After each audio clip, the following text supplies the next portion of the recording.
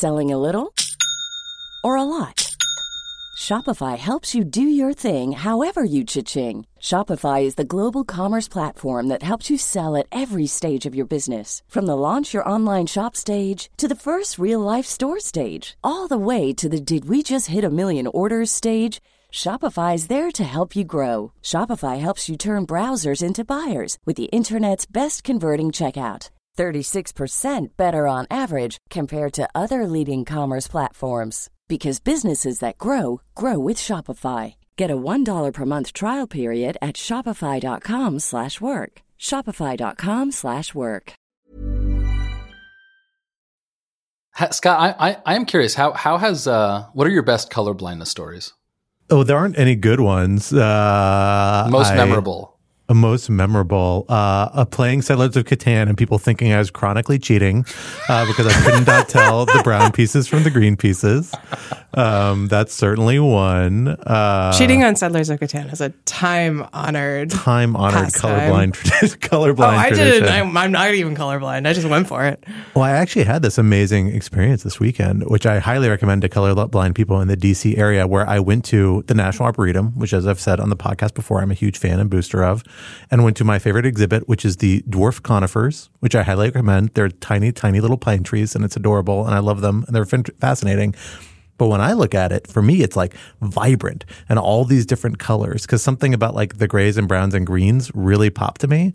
And my wife was like, no, it's just a bunch of plants. It's not that interesting. Go look at some flowers if you want some colors. And I was like, maybe this is a colorblind thing. Maybe it like pops to me in different ways because I don't get the usual spectrum of beauty that other people get in that sort of environment. So if you are colorblind and have non-colorblind partners or friends, go to the National Arboretum and let me know what you see. I want results. Quantitative, large N study. You know, there are like computer programs, right, where you can like drag it over a thing and it I've done it before, and it is wild. Yeah. Really wild. I want to get the glasses, which is supposedly, like, you see people get handed these glasses and they break down in tears because they're finally seeing a fully colored world. I don't think I'm going to do that, but I'm open to it. I will happily, if anybody wants to donate glasses, I will do it on film in case I try, and then we can do whatever you want with the footage.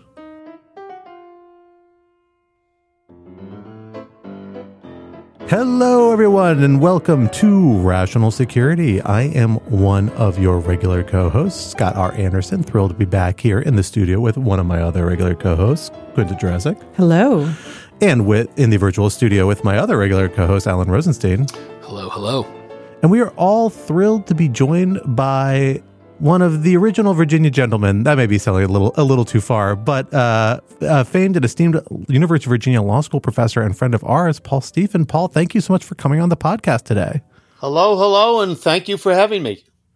We are really excited to have you on as we are here enjoying a number of stories that are trickling up in the national security ecosystem, up on the headlines, that present some difficult questions, some close issues. And so we want to talk about them with you and what we are calling, in your honor, the Even Stephan edition, as we split the difference between these topics. Topic one for this week. She's all that. Secretary of State Antony Blinken visited Beijing this past week for a long-delayed sit-down with President Xi Jinping to try and de-escalate the two superpowers' tense relationship. Was this meeting a smart move or a giveaway? And what should we make of President Biden calling the Chinese leader a dictator shortly after Blinken's return? Topic 2, adverse repossession. Capital R, capital E, capital P, capital O, for reasons that will become evident momentarily. The question of what to do with the $300 billion in Russia-related assets frozen by the United States and its allies has reemerged, with members of Congress recently introducing a new version of the Repo Act that would seize those assets and make them available as reparations for Ukraine, among other purposes. Is seizure the right way to handle these assets? What challenges and risks might such a dramatic step encounter? And topic 3, Robo-Joe. President Biden joined a summit of leaders in the AI industry this week as part of his administration's ongoing effort to seriously engage the policy challenges raised by AI technology. But what are the realistic prospects for regulation, and what form should they take? For our first topic, Quinta, let me hand it over to you to get us started. So longtime listeners of Rational Security may recall that once upon a time, Secretary of State Antony Blinken was supposed to go to China, and then there was a balloon. And the Chinese spy balloon derailed that trip. He did not go. Deflated, one might say. Yeah, one might say. It turned out it was all full of hot air, but so now Blinken has, in fact, gone to China. And I will say, reading the news coverage, it feels like there was a real just kaleidoscope of takes here. Just even reading a handful of New York Times articles, even within the space of one article, you get a take that, this shows that the U.S. and China are trying to dial down tensions. You get a take that shows that, this shows that China is, remaining aggressive and isn't open to any kind of cooperation. You get a take that some things were accomplished or things were not accomplished. So I will confess that after reading a bit about this, I feel like I understand it less than I did before I went in. So Scott, let me turn it over to you to start. What is your takeaway here? So I think the key thing to bear in mind is that we didn't see any deliverables from this product, but I'm not sure that was ever a realistic expectation. I don't think anybody should have expected Blinken to be able to walk in and say, oh, we've reached a resolution of the standoff over Taiwan. We've reached a resolution of Huawei issues. These are all long-standing issues where there's genuine points of contention between the two states in terms of their interests and at least their perceived interests. And you're not going to get an easy resolution just from a couple hours meeting with the Secretary of State and any world leader. That's just not how these things go. But what you did get is a mutual statement of interest in finding ways to de-escalate tensions, a statement that neither one is there to completely dismantle the interests of the other. In fact, that they suggested that it's not a zero-sum game between our two states, even if there are genuine areas of competition and conflict. And perhaps most importantly, really genuine interest in having high-level conversation on a regular basis, something that really hasn't happened much recently, that we saw the original effort get derailed by the balloon incident and not really get picked up, kind of get stonewalled by China for a couple of months and frankly kind of maybe neglected and skipped by Blinken and other folks in the Biden administration for a few months in response to the balloon incident. As I've said on the podcast before, I tend to think dialogue is a good thing, and particularly perhaps even more important when you're talking about two genuine rivals. But Paul, I would actually be interested in your thoughts on this, because I know you are somebody who is a close student of the U.S.-Russia relationship during a good part of the Cold War and worked a great deal on various aspects of that relationship. How does that experience kind of inform your perspective of this move by Blinken and the Biden administration to push open dialogue, in spite of some criticism from both the opposing party and members of their own party of being too willing to engage with this dialogue? Is dialogue, a giveaway to a potentially hostile China, or is it an important tool in the diplomatic toolkit? Scott, I think that it's specific to who you're talking to. I think with Russia, particularly in the Soviet days, there was a tendency to be perceived as weak unless you made it clear that you had boundaries that you kept on setting. So even though I was for a while running something called the Forum for U.S.-Soviet Dialogue at the NGO level, we still had to be clear that dialogue for dialogue's sake was not our thing. And we got respected much more by our interlocutors when we made that clear. I thought your take back in the balloon days was right on. I think with China, given our deep interdependency, that we need to be talking to each other. And there's a way to do that without seeming naive or vulnerable. I felt, as I think maybe you did at the time, that we made too much of the balloon episode, that it was kind of silly and that our reaction was kind of silly. I know others disagreed with that. But I framed this meeting with Blinken and the Chinese leadership the same way.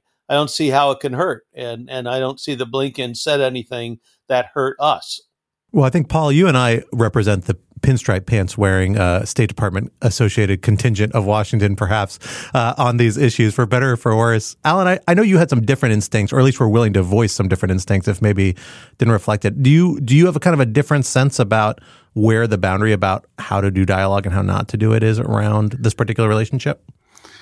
I mean, I think I'm generally in agreement with you pinstripe folks that, talking is generally a good thing, and that if you're not going to talk, you should always plan to talk at some point later. So this all seems quite reasonable to me. And one of the things that I found really interesting about this reporting was just how different the perceptions of these visits have been inside China and outside China. where outside China, it's kind of like nothing too interesting. It's good that, the two great superpowers are talking. We'll see what happens. Whereas in China, this is being spun as a sort of humiliation for the United States, who come begging hat in hand for a conversation. And, I think there was one article which pointed out that in China, they've noticed that Blinken came on Father's Day, which I guess makes Xi Jinping the U.S.'s daddy, which is... I will say, I actually thought that was kind of funny. Interesting. It's a little funny. I think it's very funny. But I think, I think that's, as unpleasant as it is to, think that some other group of people thinks that your country's lame, I think that's totally fine, right? I mean, these things always play out differently for domestic than in foreign audiences. And, even if Xi Jinping is, as President Biden pointed out, a dictator, even dictators have to be quite sensitive on some margins to public opinion. The thing that I'm hoping for is just that, Republicans and China hawks don't make too much of the fact that the U.S. is being slapped around in Chinese media. That's fine, right? If that's the price that we have to pay for a good, sustainable dialogue with China, that's certainly a price worth paying. Yeah, I would just throw in that my impressions of China is that there is a substantial nationalist, what we would call right-wing sentiment in the country, and it's something that the leadership has to take care of. There is a whole segment of the country that is not prospering the way that the people we tend to interact with are doing, and that the leadership actually stays up worrying about those folks, and that some of what we see in the Chinese press is reflecting that. It may not be a complete democracy, but it's not a one-way totalitarian system either. I will say I want to recommend a piece that's actually relevant to this that I did not get a chance to share with you all. Apologies, because I found it literally like 10 minutes before I walked into the studio. But our Brookings Institution colleague, Patricia Kim, actually just this morning, this Wednesday, June 21st for recording, published a piece on the Order from Chaos blog, one of the publications that Brookings runs, particularly our foreign policy program, that breaks down some of the Chinese readouts of the meeting. I think on the reflection that they are a useful way to gauge the domestic way that both Xi Jinping and his fellows in the government there are framing this, and then how it's being perceived by those domestic political audiences. And one of the big takeaways she takes is interesting, which I think is really, really important here, is that the one thing they hit on is that there's a real openness to continued dialogue.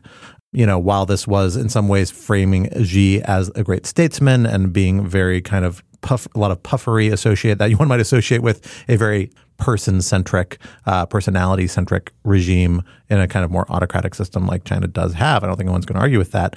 It really drove home the point that there actually is reason to have these meetings, to have these discussions.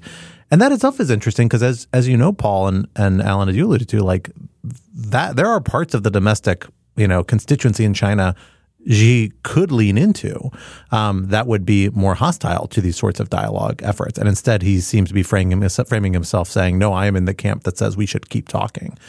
And domestically, I think that raises there's a similar dynamic going on with the Biden administration to some extent, where there's a strong instinct for people to say, no, we don't want dialogue. But, it takes some degree of domestic political risk to keep open these lines of communication. I think that was, for me at least, that was my big reservation with the handling of the balloon incident. It seemed to be giving in to domestic political fear at the expense of what is a very useful diplomatic tool, which is high-level conversation. And hopefully this is a sign, at least in my view, the Biden administration may be willing to eat some of those domestic political costs to say, no, we're going to keep these channels open. And there are signs that the Xi Jinping government may be willing to do the same. That's a good thing all around, I would say.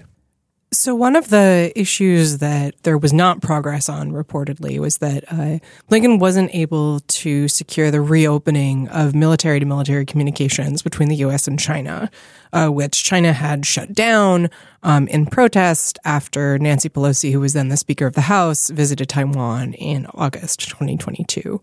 And Blinken said that this was an issue we have to keep working on. So I'm curious for your all's thoughts about that, how that fits into the picture that we've just been discussing.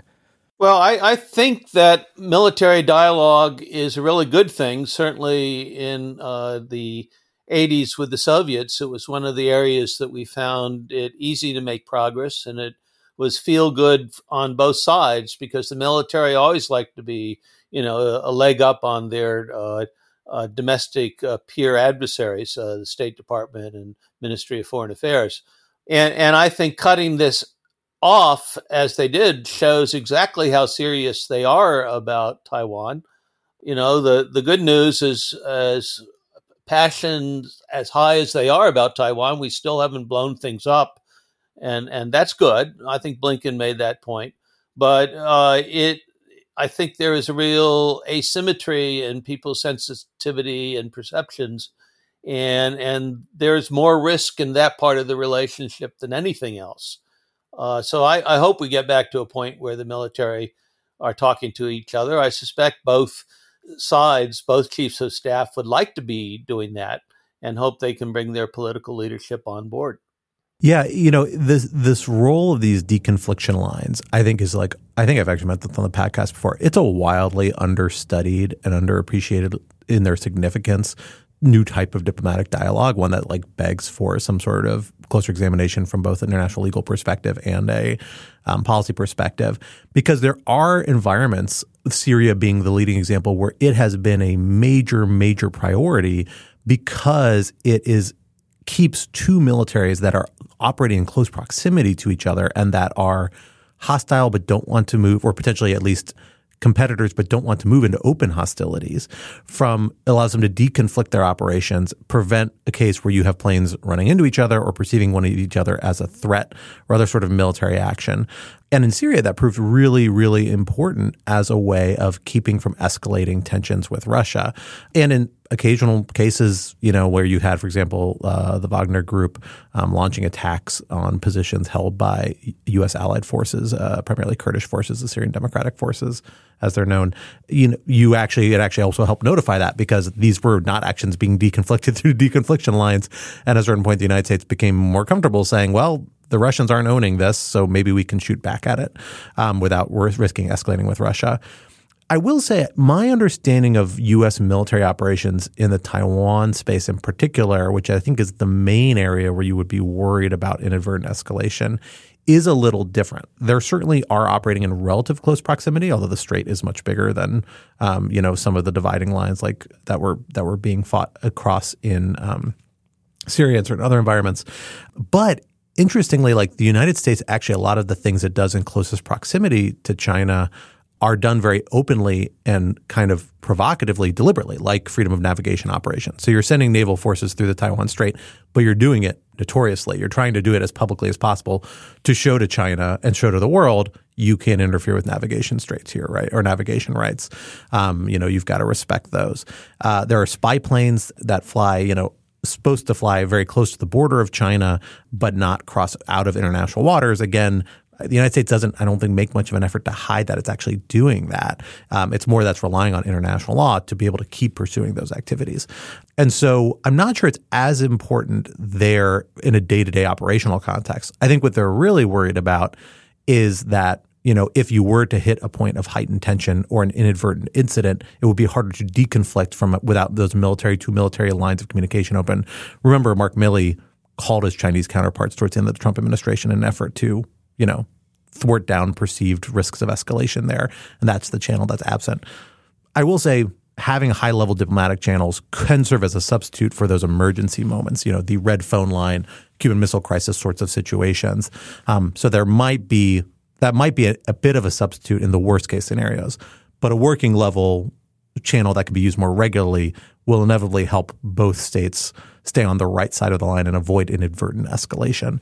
And I agree. Hopefully they're working in that direction. And it seems like there's at least openness to that possibility, if not quite yet. I mean, going back to the start of my career, we had that channel and it was called Henry Kissinger, and he was not willing right. to let anyone else share. I think having specific groups, whether it's the intelligence community or the military or the ministries of foreign affairs, talking to each other without going through a big guy, as Kissinger was with Nixon and Ford, is a better approach. Paul, are you saying you don't want to call Henry out of retirement for one last round? He is available. Yeah, he will outlive us all. He's got to burn off the calories from all those birthday cakes he was eating the other day. I feel like every photo I saw with him was with a different birthday cake for 2 weeks.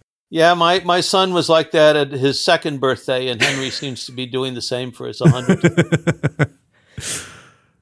Fair enough. So before we close this topic out, I do want to spend a few minutes on the latest Uncle Joe moment. Though who knows? Was it an Uncle Joe moment when Joe Biden called Xi Jinping a dictator? This was in the context of talking about the balloon and Biden saying that he thought the Chinese were quite embarrassed by this balloon, which was a Chinese spy balloon, but pretty clearly only sort of accidentally entered U.S. airspace. And he was saying that, like any dictator, Xi Jinping is embarrassed when stuff like this goes wrong. And the Chinese are very, very displeased in just as you would expect a dictatorship to be. So let me ask you, Scott. I mean, like I said, is this a whoops Uncle Joe moment, or do you think this was intentional? To echo the West Wing, did Joe Biden see that the red light was on? I think we've seen a pattern in this administration, particularly, frankly, after its first year, where it's become kind of more focused on China, or it's taking a good cop, bad cop sort of strategy internally. That's often a relationship played between the executive and Congress, not always in ways executive likes. Often it's like a very real one's a good cop, one's a bad cop from a China engagement perspective. And that's still a live dynamic. But now there's an added element of it within the executive branch because we've seen President Biden go beyond what his, bureaucratic staff and political advisors and even the Secretary of State are willing to do in regards to defining U.S. policy. There's a pretty well carefully calibrated U.S. policy around Taiwan and a lot of Chinese issues. And President Biden, which says essentially the United States doesn't actually commit to come to Taiwan's defense. It hasn't since the 1970s. It says we don't like any sort of proposals to interrupt the status quo. Absent negotiation between these two parties, any use of force is wrong. We also, as Blinken got in trouble for reiterating during the meeting this week, the official State Department position is also we don't support independence for Taiwan, nor do we support movements towards independence by Taiwan unilaterally. We only support them in the context of negotiations with mainland China. And that became a little bit of a point of controversy, but it's been the U.S. position for 30 years, if not longer. But we see Biden moving a little past that. He's a little more friendly in his rhetoric towards Taiwan. He is willing to say, we're going to come to the defense of Taiwan, only to have his staffers roll that back, as we've talked about a few times previously on the podcast. I don't think that's a mistake. I don't think those are Joeisms. I think it's a deliberate strategy. I think it has domestic political elements because that's a position that probably sells a little better in domestic audiences, particularly among kind of pro-Taiwan contingencies within the Democratic Party and with Congress in both parties. But I also think there might be a geostrategic element. It's useful for him to look like he's harder on China. And I think that's why you see Blinken being the main interlocutor here.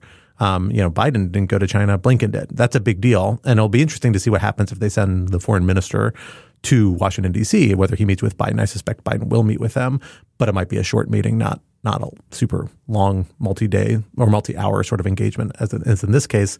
But I do think that's the kind of their tack right now. They need to look like they're willing to be bad cops, and that gives China an incentive to say, well, we need to actually give a little bit in our engagement with the Biden administration.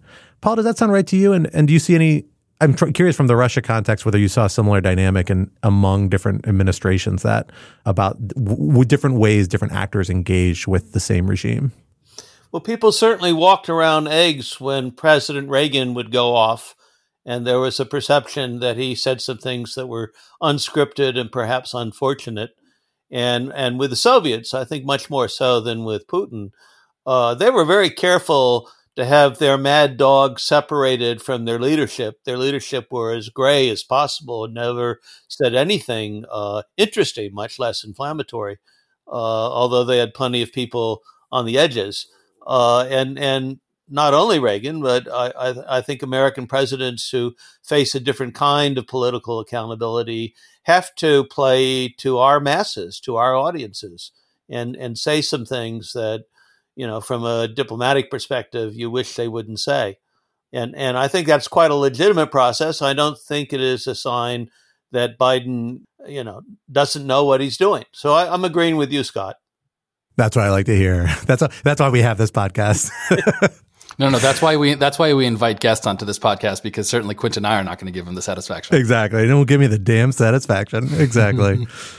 So moving from trying to be nice to one dictatorship to not being nice to another dictatorship, let's talk about Russia and the issue of Russia assets. So folks may recall that one of the really dramatic steps that the U.S. and the sort of broader international community took after Russia invaded Ukraine a year ago was to freeze Russian assets, including Russia's central bank assets held in the United States. This is hundreds of billions of dollars of really important reserves for Russia.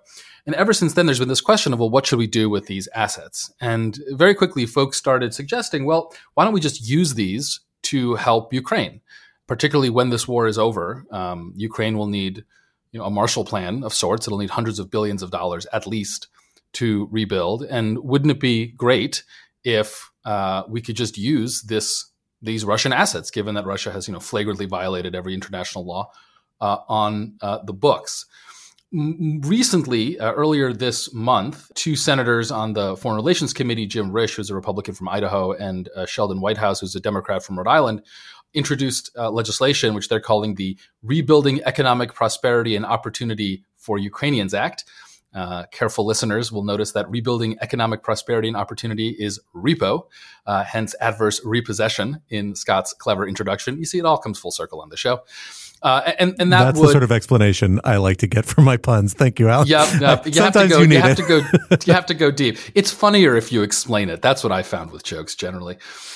This would basically authorize the use of these frozen central bank assets to help the Ukrainians. Scott, both Scott and Paul, you've written stuff for Lawfare about sort of generally this question of using Russian assets. I think I want to start with you, Paul. I think it may be helpful to sort of divide the issue into three parts, right? There's the domestic legal question of how to do this and whether you can do this. There's the international legal question of whether you can do this. And then there's all the policy questions of whether one should do this. So I think it may be helpful to kind of split them out, and we just start with the domestic legal question. So, Paul, will you just give an overview of what it takes to use these sorts of assets, whether it's legal under U.S. law, and what role, if any, this legislation or legislation like it were to pass, how would that affect the domestic legal situation? Well, first, I want to note that Repo Man was one of the great films of the 1980s. I think right up there with Buckaroo Banzai. And so we have to honor the Congress for quoting the great film. Legally, there's a handful of people with whom I strongly disagree, who thinks the president already has the authority to confiscate frozen assets. I think most people think the record's pretty clear that since 1977, I guess it was, we've drawn a line between the kind of sanctions that you use in an armed conflict and the kind of sanctions you use outside of armed conflicts, and that the president doesn't have the authority or hasn't been given by Congress the authority to confiscate assets that he is allowed to freeze. And I think the reason this legislation keeps on coming up is a recognition that the president cannot do this without further authority. There are a few exceptions. For example, if the UN Security Council requires the transfer of assets to a UN facility, there's a decent argument under the U.S. membership of the UN that the president has collateral authority to do that.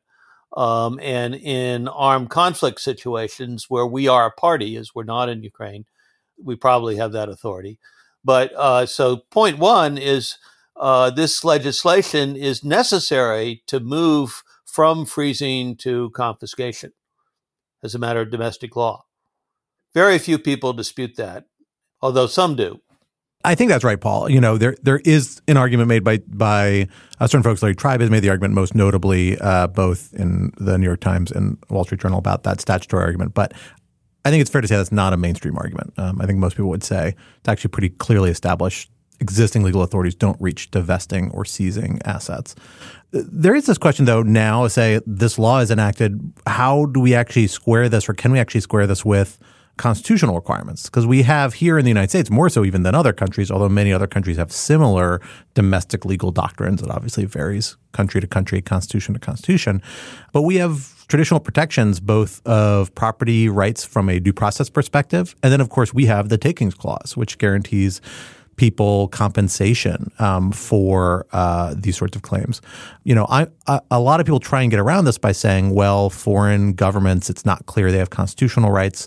There is a hint by the Supreme Court that in a case, Argentina v. Weltover, where they alluded to the fact that, well, doesn't it make sense that foreign governments don't have due process rights because we don't let the governments of the 50 states have due process rights? And 2 appellate courts have followed that logic and held that they don't have due process rights. But, that's not a resolved legal issue. And perhaps more importantly here, most of these assets aren't actually alleged to have been owned by just the Russian government outright, like the Ministry of Defense or anything like that.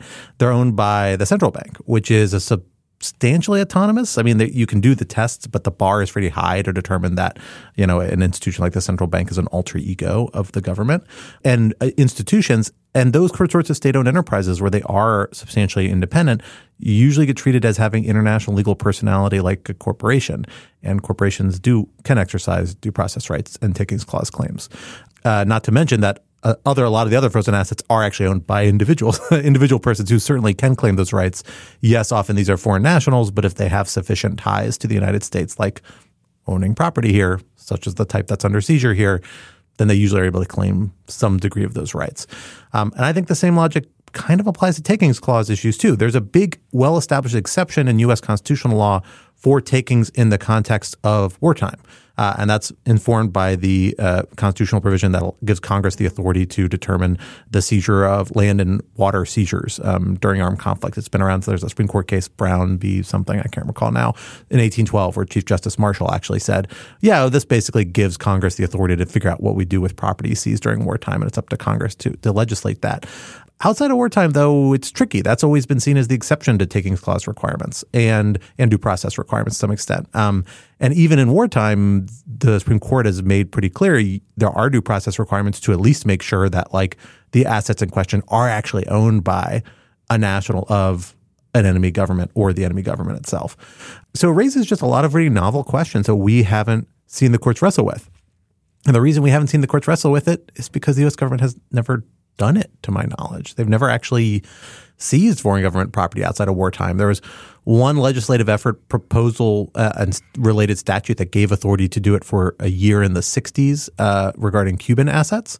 That was repealed by at the urging of the Johnson administration because they said it would undermine our global efforts to respect property rights, anti-expropriation efforts, particularly in relation to communist governments. And so, as far as I know, it was never used. Aspects of the Trading with the Enemies Act, which also had a vesting provision, were used out of the context of wartime or in relation to other sorts of property. But the case that it was actually used to vest a lot of that property, particularly for people who weren't party to a conflict at some point, pretty low. I haven't been able to find much historical practice that actually suggests that's there. And notably, a lot of the property that was seized from even enemy states under TWIA actually was returned eventually, interestingly. Not all of it, but a lot of it was. Same is true. The United States did seize the assets of Iraq after the invasion in 2003, but you spent a lot of them on reconstruction, query whether that's the appropriate way to handle it or not, given that, even at that point, I'm not even sure we'd established ourselves as occupying authorities. But regardless, did eventually transfer kind of the lion's share of it back to the new Iraqi government. So, I have a lot of reservations about seizure in this case from a domestic legal perspective that I don't think are fully appreciated or usually very adequately responded to by folks. Doesn't mean that I don't sympathize with the goal. And I actually think we can talk about this. There are other ways that might be able to do basically the same thing that don't trigger these same legal concerns. But the seizure mechanism, which is at the heart of the Repo Act, I still have a lot of heartburn with. And that's before we even get into international law, which, Paul, I know you've written about in this particular area. Yeah, so one point quickly, both last year's bill, which Senator Whitehouse, UVA grad, I quickly add, was one of the big sponsors of, and the new bill have a no judicial review for states, including state-owned enterprises. I think, A, that's probably legally wrong, but also I don't get it. If you believe that Congress has pretty clear constitutional authority to mandate forfeiture of assets. It doesn't have to be in a war because we don't have wars after the UN Charter, but we have contexts where the Supreme Court are willing to acknowledge congressional power. Then judicial review is the executive branch doing what the statute says. And I think these ought to be easy cases They shouldn't slow the process down. And so I think the no judicial review provisions are a self-inflicted wound, just unnecessary. Now, as the international law part, it's easy if you have the Security Council on your side, as we did with Iraq, or if you have a deal, as we did with Iran and the hostage crisis.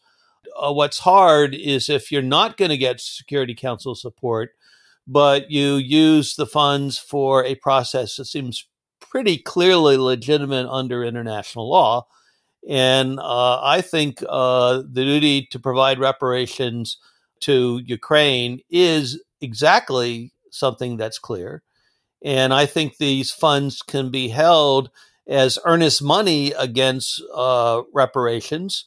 I don't think you can really talk about reparations until you end the process of creating new damages, which is to say you need a ceasefire before you can realistically think about reparations. And I think you need a process that ensures that the money will only be used for reparations and not for things that will benefit Ukraine, but also benefit the United States. This is where I disagree with both Senate bills, because they fund explicitly in the case of last year's bill and implicitly in the case of the new one, very much what people like Tribe and Zelikow have argued for: pay for Ukrainian weapons with Russian assets. I appreciate the moral symmetry and deliciousness of that, but I think that's problematic under international law. Paying somebody to fight, especially when you yourself are not a party to that conflict, is just different from holding money in earnest against reparations under international law. So I would like to see a mechanism that dedicates the money clearly through a confiscation process, but so the money can only be spent in some kind of internationally supervised way that ensures that it will be used only for reparations and not for other purposes. I guess my question is why you both think this idea has been so persistent. As we mentioned at the beginning, this is legislation that's been introduced now multiple times. The proposal has been floating around for a while. If I'm remembering correctly, almost since the beginning of the Ukraine war, at least a few months after the war began. Scott, I think you were saying that this isn't something that has really been tried before. So what accounts for the popularity? Is it just kind of that the U.S. is in some ways necessarily on the sidelines in this conflict and Congress is kind of looking for ways to step in? Paul, I'm curious for your thoughts. Well, I think what makes this case a bit different is we don't usually get central bank funds involved. And when you have central bank funds, first of all, it's not just the U.S. I think there's a lot more central bank money outside the U.S., particularly in the EU. But, if you count our allies, the people who are willing to sanction, it comes to a lot of money. We have to go back, I think, to Iran to really see a comparable situation where the Shah was so willing to bank so many assets in U.S. institutions that gave us something to play with.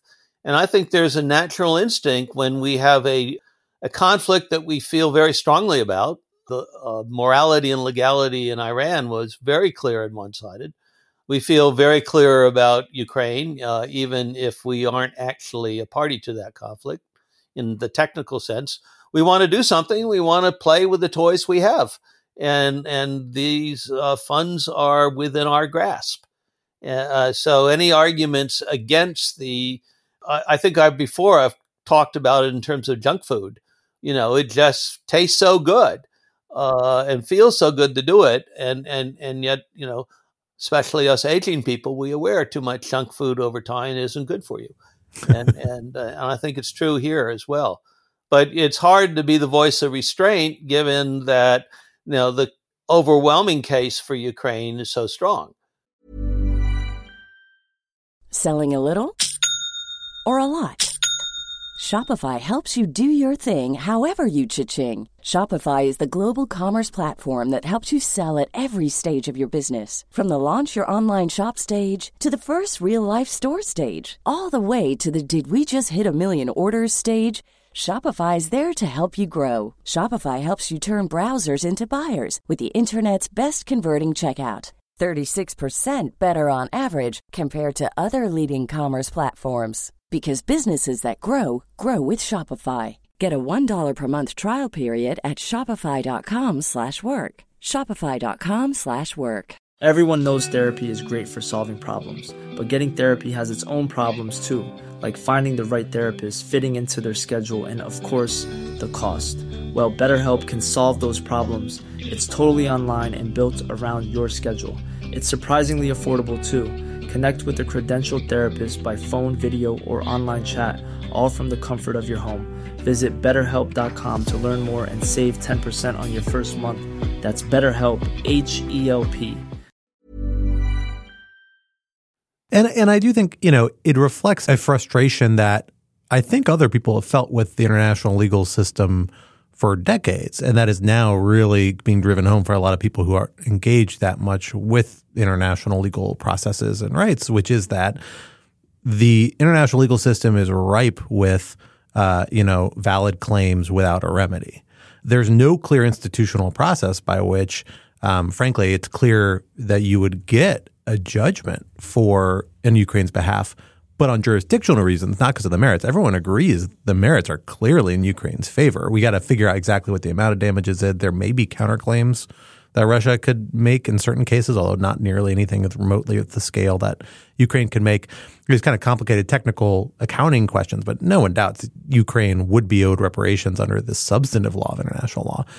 But it's not clear what body has jurisdiction to do that. The ICJ has some, jurisdiction it's exercising, but it's over this very unique kind of novel jurisdictional claim related to genocide convention that's not clear would actually result, frankly, seems fairly unlikely to result in substantial reparations awards based on prior ICJ judgments under the genocide convention. ICC doesn't really give kind of scale of reparations for the types of claims you would expect. No other body has that kind of scope. And then even if you did get an international judgment, it's not clear how you would enforce it because, ICJ awards, usually if they get paid off, it's because it's voluntary, a result of diplomatic pressure. There's no automatic enforcement. And it's not clear diplomatic pressure is going to pressure the Putin government into paying this money or that's going to do so voluntarily. So you've got to be a little more coercive.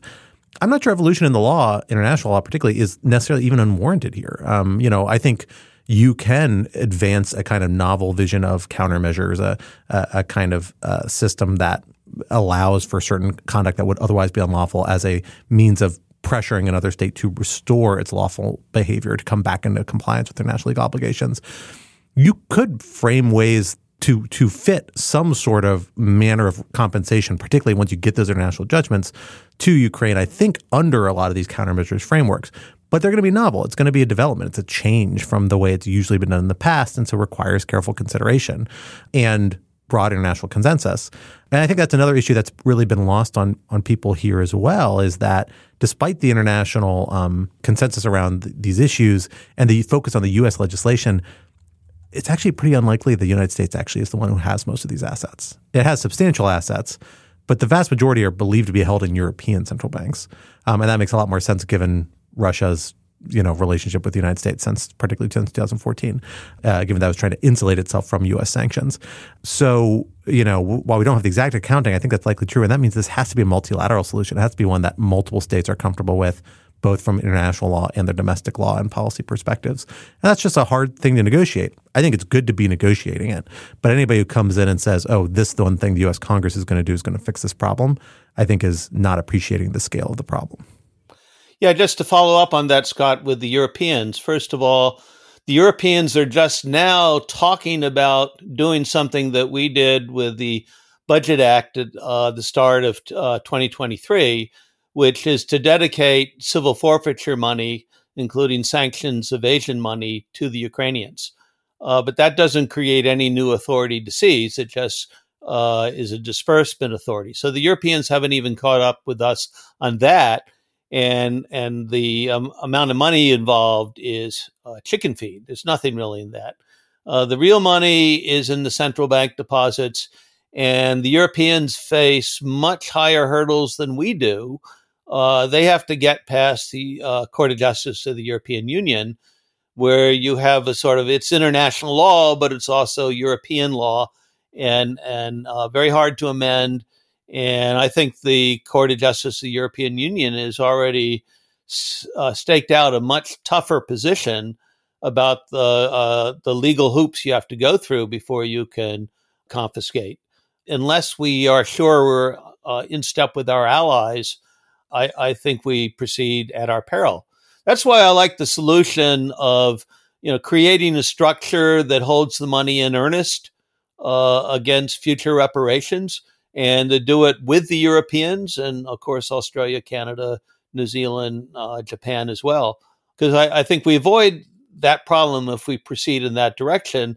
But that's exactly what repo doesn't do. Repo envisions that as a possibility, but the real authority is unilaterally in the Secretary of State to spend the money as the Secretary thinks is appropriate.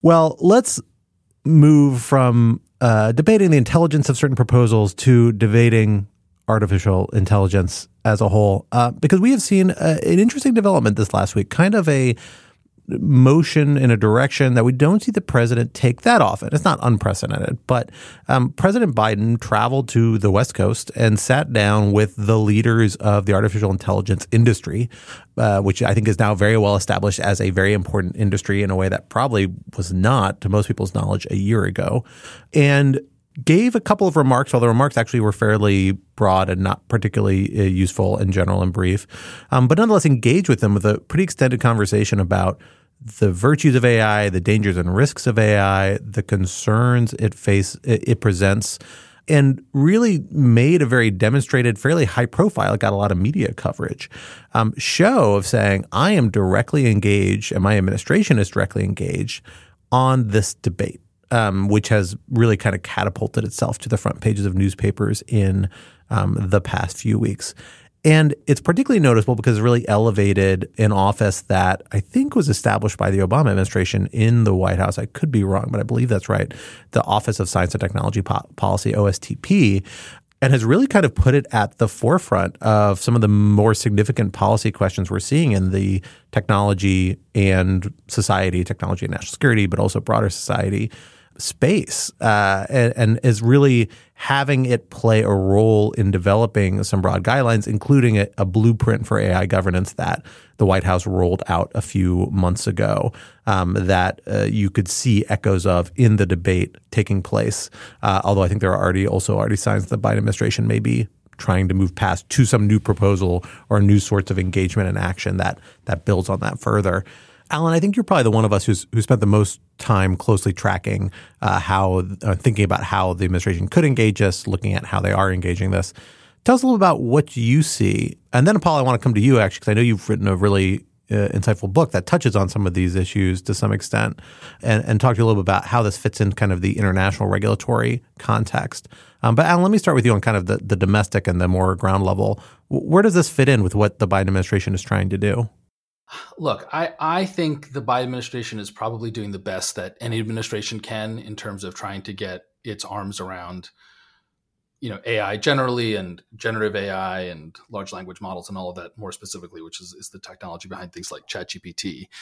To me, I think what this shows is the limits, and I just mean that descriptively, not necessarily normatively, the limits of trying to regulate emerging technology when that technology is being developed entirely in the private sector. So, I think one thing that's really interesting is to compare the development of AI, this generation of AI in particular, machine learning and that sort of stuff, to the development of the internet in the 1970s and 80s. I think at this point, most people know that the internet started as a kind of Defense Department research project, trying basically to create a resilient communications network that could survive a nuclear assault from the Soviets, and that's what led to the sort of magic of the decentralized internet. Now, it became very clear that the internet was going to have commercial applications far exceeding any defense applications, and the government in the 80s, and especially in the 90s under the Clinton administration when this stuff really started heating up, understood that and did not want to stop that. But they were also able to, because of their initial early involvement, to actually control quite a bit of the internet's early development. So, a lot of the early internet was done as basically a contract between the Commerce Department and what later became ICANN, the international body that sets basic internet fundamentals like IP addresses and things of that nature. And again, although the government never tried too hard to control the development of the internet, it did because of this relationship. Because for a while the internet was the entire global internet was kind of run by the Commerce Department in some technical sense. They were able to, certainly understand, I think, the internet sort of quite well, and they could have intervened if they wanted to. Now, compare this to today, when the government has essentially no role in the development of AI or machine learning. I mean, honestly, the only role they really have is in that, through things like the National Science Foundation, I guess they probably fund some basic research in computer science departments. But honestly, even academia hasn't had like that big of a role. I mean, most of this stuff was basically invented by the big tech companies. To take an example, the T in GPT, which stands for transformer, particular kind of architecture that allows large language models to provide sort of more useful results as the queries get more complicated. That was just sort of invented by Google researchers. Even though the government could have a big role to play because these training runs are so expensive, and the government obviously has deep pockets. It turns out that private industry has been more than capable of funding itself, right? OpenAI, which created ChatGPT, has Microsoft backing, and then Google's doing its own thing, and Facebook doing its own thing, and so forth and so on. So just based on how the government is positioned with respect to this new technology, there's just not a lot of entry points for regulation. Now, look, at the end of the day, the U.S. government still has a monopoly on the use of legitimate force in the United States. So like it could regulate AI. There's nothing stopping it. Congress could pass a comprehensive regulatory system. The FTC could do what it wants to do, so forth and so on and so forth. But that, of course, takes time. It's very hard to do. Congress is quite sclerotic. This technology is new. It's vast. It's the upside potential is huge. The downside potential is huge, and because of that, the inertia is just for this technology to develop very, very quickly. And so I'm just skeptical that the government is frankly going to be able to meaningfully shape its development. Now, that's a descriptive claim. That's separate from the normative claim of, is that good or is that not? I don't know, right? I'm neither a naive AI booster, nor am I a AI doomer. I really think this has immense upside potential and also immense downside potential. And it's just not clear to me whether government involvement would sufficiently tamp down on the downside potential to outweigh the possible decrease in innovation that might decrease the upside potential. So we can argue about the sort of normative questions, but I do think the fact that really there's not going to be any AI regulation in Congress anytime soon. Certainly nothing very meaningful. I think it's going to be very hard for even the executive branch agencies to do anything. I think the best that the Biden administration can do is things like, AI bills of rights, and have NIST, the technical standard setting body in the Commerce Department, release, suggested risk frameworks and to do just like basic, I'm not sure you'd call this soft law, but have the president go to Silicon Valley, right? As he did, yesterday. We're recording this on Wednesday, so he did on Tuesday, and meet with leaders in AI and leaders in the tech and policy and sort of ethics space around that. And that's better than nothing. But it's just, I think it's just dramatic how little the government is involved in what could be, as many sober-minded people think, the biggest invention since the printing press. I will say, Ellen, I'm actually, interestingly, I feel like I disagree with you on this insofar as I've actually been You always disagree with me. What's interesting about that? I disagree with you in that I'm going to stick up for the government here. Wow. I've actually been really struck by how much both Congress and the executive branch have been doing. We've had multiple congressional hearings. I haven't been thrilled with the quality of them, but they're happening. Chuck Schumer, just before we started recording, was out there saying that Congress needs to be doing more on this. This is clearly an area of concern for the White House. I can't think of what it's called, but there's some kind of AI advisory committee. They do have the blueprint for an AI Bill of Rights. Like, that is, you can look at that and say, well, where's the regulation? But when was it that ChatGPT like burst onto the scene? It was in November. So it hasn't been very long. And I think if you compare the amount of interest and engagement to sort of aughts, mid-aughts, engagement or lack thereof with a lot of the issues that have contributed to sort of unhealthy internet right now, there's a really significant difference. So I'm not saying it's like going to produce regulation that we'd all necessarily be happy about, but it does strike me that there's a clear acknowledgement that this is happening and that the government needs to play some kind of a role. I don't know. Am I being too sunny?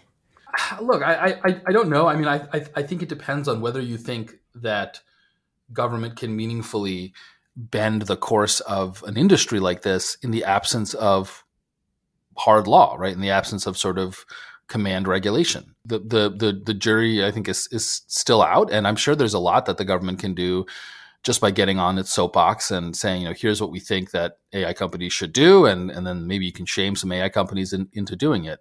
But I'm just skeptical that any number of congressional hearings or white papers or non-binding bills of rights or whatever is going to meaningfully change the direction of this race between tech juggernauts to capture, I don't know, the next $10 trillion in value.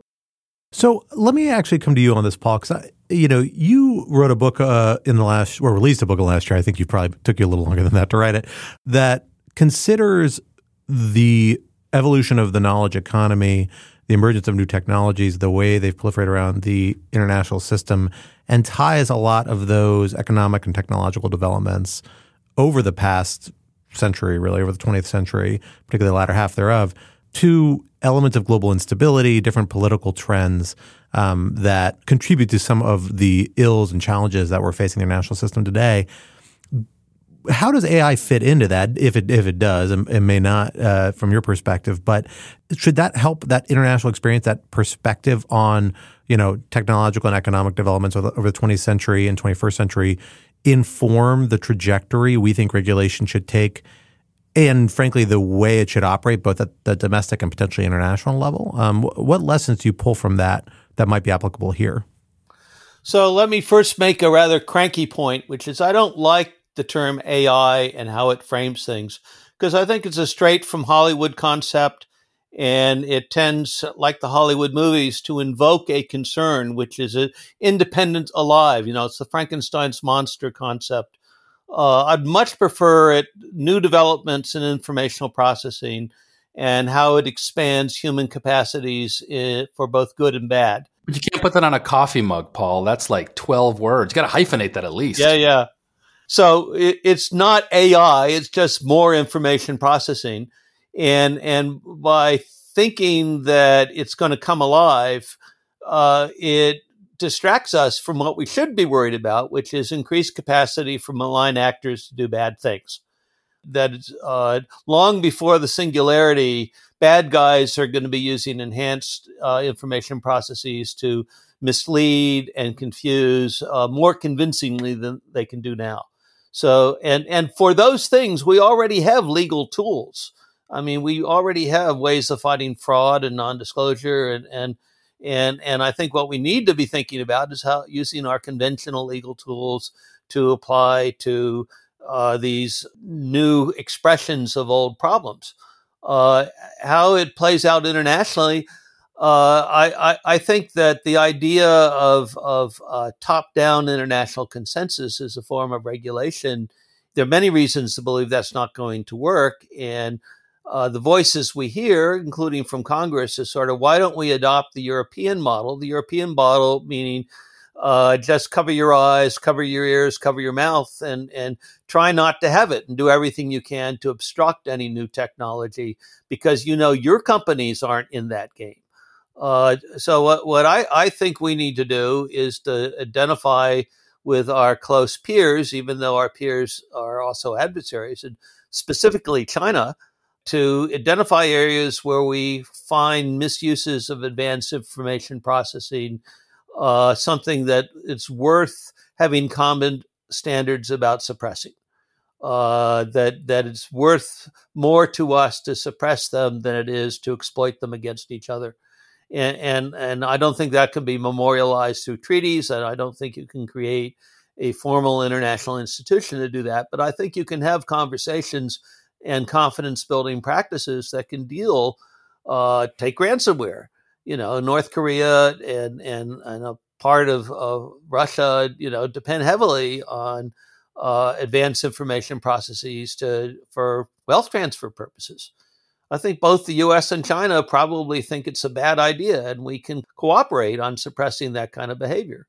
That is my general concept for how to approach these things. But I would forget about the singularity. I would forget about all these people losing jobs.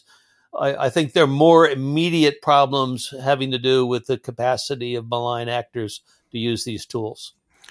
So I guess my question for you, Paul, is why you think it's an either or. I mean, there's a big debate. I mean, I think what you just said is an example of a big debate that's currently happening in the AI tech policy space between, those folks that think that, there are these existential threats, or even if not existential, pretty big threats in the kind of 10 to 15 to 20 year time horizon to just the basics of how society operates.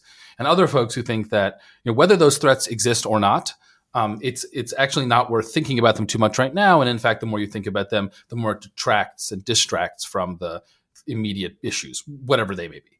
And I guess my sense or my intuition has always been like, we can walk and chew gum at the same time. I mean, if you have something that has profound long-term consequences and profound short-term consequences, just devote more resources to it. I mean, why are you worried that we have to choose between one of those two things? So, Alan, what I'm worried about is those $10 trillion of new added value that you're talking about. I mean, if you focus on that and the interest that people have in seizing their share of that, then the question becomes, to what extent are people who are in the game to get a chunk of that $10 trillion able to shape debates about regulation in a way that hinders their competitors, and whether that dynamic will get in the way of a benign, well-considered, well-reflective, multi-purpose, pluralist approach to these problems. I mean, there's nothing wrong with pluralism in principle. And of course, we should keep an eye out for these big problems. But in an environment where people have very profound economic incentives to trip us up, I think we have to be very careful. And this is very old school of me. I'm an old guy. What can I say? But I think looking at how the new technologies can exploit old problems is a good place to start. As we do that, we can learn more about not just new technologies, but new problems. And we might identify new problems. But I start with, don't sleep on the old problems. Yeah, I would just totally agree, Paul. And I mean, vamping on that a little bit, there's a reason that when Sam Altman goes before Congress, he talks about existential risk instead of, for example, the problem of using AI to generate non-consensual pornography of private individuals. I think but I don't think that's true. I think he talks about both. I mean, I don't know if he specifically talked about that issue, but he talks about, I think he's actually very clear about talking about both things. Now, maybe there are other people. All the headlines, all the attention goes to the existential risk issue. I mean, it is existential. Well, I think there is an issue here. I also think there's like a media coverage aspect of this that also feeds into this cycle, because those are the issues that grab headlines, that get public attention, that get clicks, and therefore they're the ones that get plucked out. I know on the, in terms of what you actually see in terms of legislative activity, which there isn't much yet, but there's a lot of like talk about what specifically can be discussed. There is more of a focus on lower hanging issues, in part because there's the only thing you can really approach, because they're the only real problems yet. Everything else is kind of hypothetical at this point. I'll just throw in my usual caveat to all of this, which is to say which I still stand by. I think this is my old man moment, Paul. I'll take it. Is that we forget what happens every time we get these new technologies, which is that people make a lot of money off of them, and then they hurt a lot of people on the way, and all of a sudden they become very vulnerable and tempting targets for plaintiffs' attorneys. And I think AI's moment is still coming. We've actually seen some reports of lawsuits in the percolating around different types of activities by AI companies. And as soon as that happens, that big payout that they are getting for the development of this industry is going to start looking a lot tighter and a lot juicier for outside people. And if they're going to want to be able to keep doing this and avoiding some of that litigation risk, they're going to have to figure out ways to cabin their legal exposure.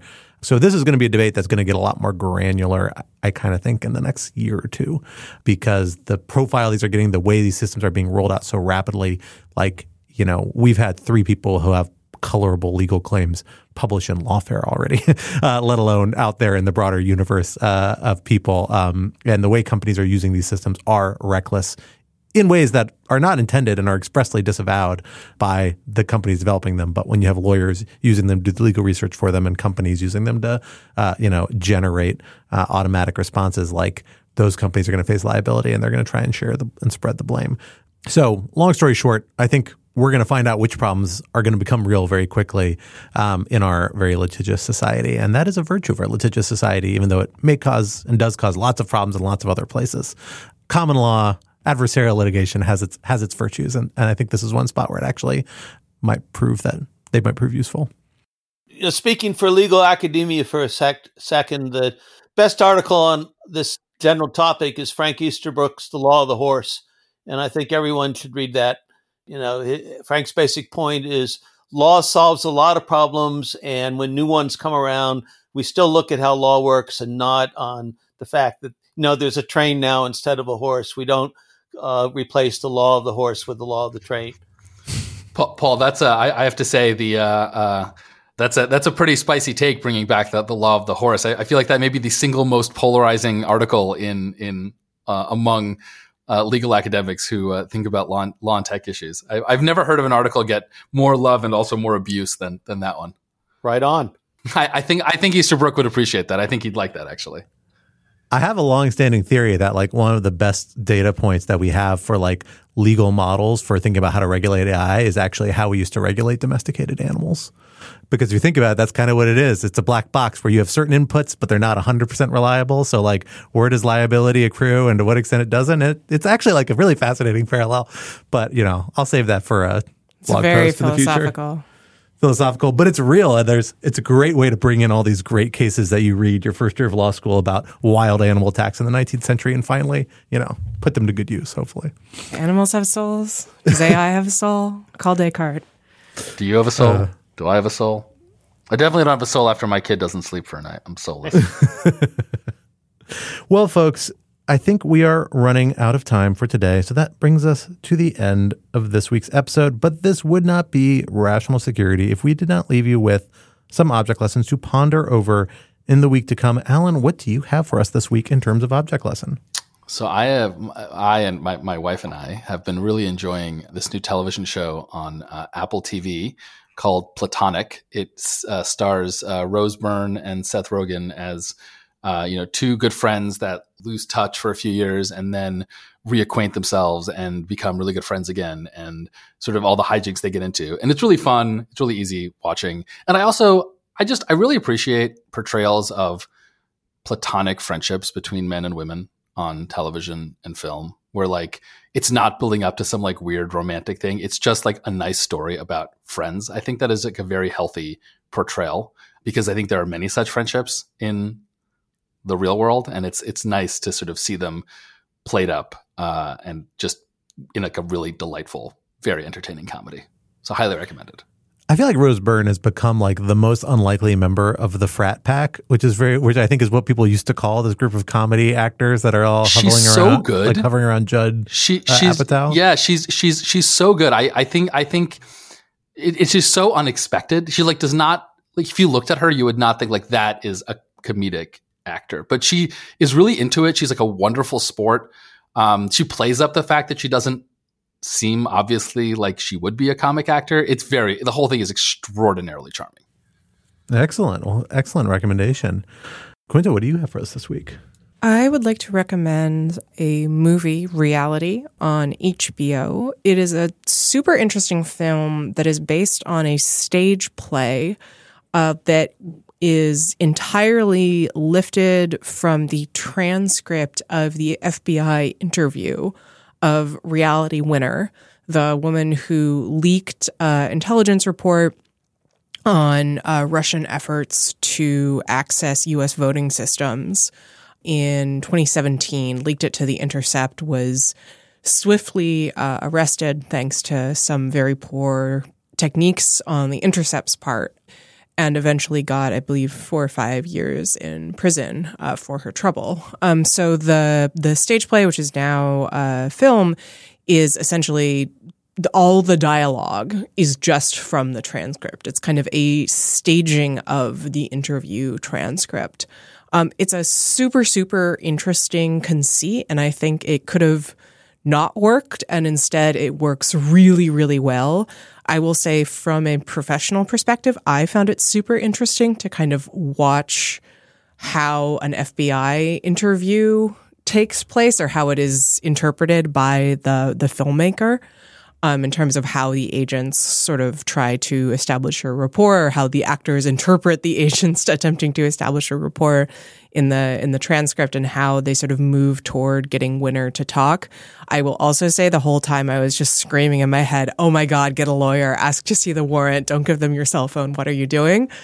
But highly, highly recommended. The acting is really great and subtle, and I think it has some interesting things to say about the unreality, so to speak, of the moment that we're living in.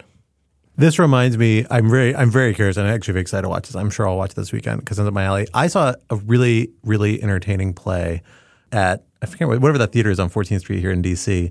That was, it was Woolly Mammoth Theater that I think is still open here in D.C., where it was just the transcript of oral arguments for one Supreme Court case. And I can't remember the name of the case. It's not the I know it when I see it case, but it's a case about, if I recall correctly, I think like erotic dancers making a First Amendment claim. I know the one that it has to do with, the degree to which they had to be covered up, yes, or whether exactly. they're not being covered up was a First Amendment protected expression. It was such an entertaining play because they just read the oral argument verbatim with a little bit of editing, but was done with like crazy stage play and involved one actor running completely naked around stage as he like recited the apex of his argument. And I was like, this is fascinating. I think that if we finally get cameras in the courtroom, there should be some nudity involved. If you got to commit to the bit, go all the way. Well, I don't know I'm going to co-sign that, but okay. You guys are no fun. Well, for my object lesson, I will depart from video media and go to audio media. I have been really enjoying dipping into a trio of related albums that I'm going to recommend to people because they kind of popped back up on the radar. The first one is an album, actually the last album by Gil Scott-Heron, a kind of well-known, people might have heard of him, phenomenally interesting, actually like novelist, visual artist, but most notably kind of spoken word poet and musician from the late 60s into the 70s and afterwards. Very influential in hip hop, very influential in a lot of different types of musical mediums, but developed a very bad drug problem, faced a lot of criminal problems, and then died in 2011. But he released this last album called I'm New Here, which is a very sparse, lo-fi, really almost borderline spoken word album, although it has little elements of like musical elements, certain like kind of hip hop, trip hop kind of elements pulled into it. But then that album was remixed by Jamie XX, a talented British DJ and musician, into like a EDM album. That's really interesting. I had not heard before just a couple weeks ago, but I was going to a Jamie XX concert and listened to it. And it's a really phenomenal, interesting reimagining of this album. And then more recently, just in the last few years, Mackay McCraven, who is an amazing jazz percussionist, does a lot of work with R&B artists, hip hop artists, and has released a lot of really fascinating, great albums of his own, did another reimagining of this album called We Are New Again that completely restructures Gil Scott-Heron's original album. I think actually it's my favorite of the three in a lot of ways because I think it does a lot to kind of lean into the vibe and original energy and motive of the original album, but uses Gil Scott-Heron's vocals in a really fascinating set of rearrangements. That is just great. I love everything Micaiah McRaven does, but I think this is some of the favorite thing of his that I've listened to. So encourage folks to check out those 3 albums. They make a great listen kind of together, as I've been doing the last couple of weeks, and I'll pass that along as my recommendation. Paul, what do you have for us as our special guest this week? Well, first, a quick response, Scott. I mean, Lou Reed claimed that he was the original rapper, but unquestionably it was Gil Scott-Heron. I think most people would maintain that one. Give Lou the goes boot. back to the 60s, and I think that's a transcendent talent. So what I've just started reading today, it discovered that the latest John Banville writing Dr. Kirk series has just dropped. For people who don't know John Banville, they don't know that he also writes as Benjamin Black. The Benjamin Black books are nominally police procedurals, but they're really about the dark heart and soul of Ireland in the 50s and 60s. From the point of view of an Irishman who is, I think, one of the greatest prose masters writing in English right now. And to have yet another of these books available is just a delight. It's called Lock Up, and go and get it. Wonderful. Well, a wonderful recommendation. We have film, we have TV, we have books. We have all your mediums, folks. Audio. No recipes this week, but I think we gave like 10 of them the last couple of weeks. So check in for your food needs and your other needs. But until then, that brings us to the end of this week's episode. Rational Security is, of course, a production of Lawfare, so be sure to visit our homepage at lawfareblog.com for links to past episodes, for our written work, for our notes from our episodes, and for the written work of other Lawfare contributors, and for information on Lawfare's other phenomenal podcast series. And be sure to follow us on Twitter at RATL Security, and be sure to leave a rating or review wherever you might be listening. And don't forget to sign up to become a material supporter of Lawfare on Patreon at patreon.com/Lawfare for an ad-free version of this podcast and other special benefits. Our audio engineer and producer this week was Noam Osband of Goat Rodeo, and our music, as always, was performed by Sophia Yan. And we are once again edited by the wonderful Jen Patcha Howell. On behalf of my co-host Alan Quinta and our special guest Paul Stephan, I am Scott R. Anderson, and we will talk to you next week. Until then, goodbye.